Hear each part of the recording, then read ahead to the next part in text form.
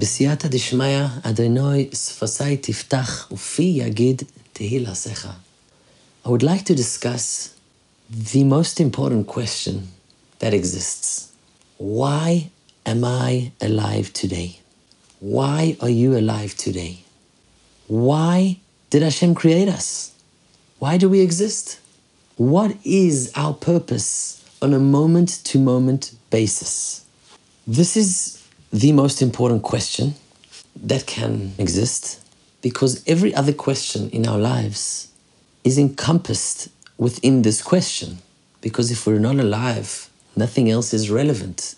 So it's vital that we do our best to gain the most possible clarity in this question and in answering this question truthfully and correctly, so that we can live our lives practically on a moment-to-moment basis for our ultimate purpose. So I'd like to break this question down into a few different segments. Let's start with this question itself. Why do I exist? Although anyone who is asked this question would acknowledge that this is a very important question, in fact, the most important question, people oftentimes don't have a good answer to this question. And as a result of that, people deal with this in different ways. Sometimes what happens, sometimes consciously, and perhaps most of the time subconsciously, people distract themselves from this question. People get involved in day-to-day life, and that becomes the purpose of their existence. I'm alive because I have a family relationship. I'm alive because I have friends. I'm alive because I have a business. I'm alive because whatever other venture one is dealing with, that is sometimes the way people deal with this question. It's, in a sense, distracting oneself from really answering this question truthfully. It's getting involved in the details of one's life and choosing to focus on that as one's purpose. But when one asks the question that everybody knows that one's life is not eternal, and after a maximum of 120 years, we all die. It could be tomorrow, it could be in a year's time, it could be in 120 years' time, but not longer. How do we deal with that fact?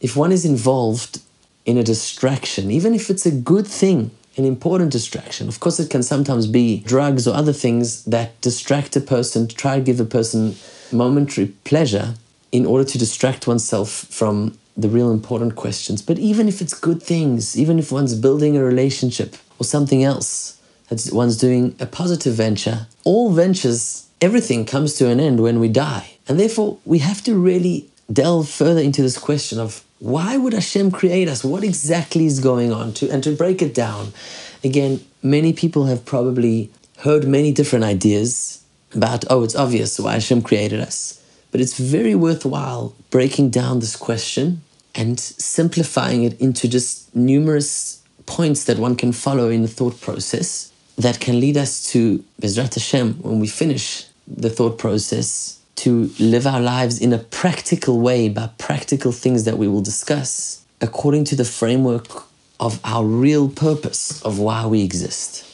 I'll just mention one more thing on this point, and that is, I once had a discussion with an individual about this question, and his response to me, somebody whose approach was that he always didn't really know how to answer this question, and therefore he kind of just decided I might as well just enjoy life and just make the most of life in terms of enjoying myself, because I don't really know what happens when one dies, etc. And a close member of this individual passed on, and the person expressed to me, when that episode happened, they looked at this family member of theirs that was now dead, and they couldn't accept the fact that, that's it? That's it, it's all finished. So many of us understand that there's something called life after death, and we'll talk about that more, Bezrat Hashem.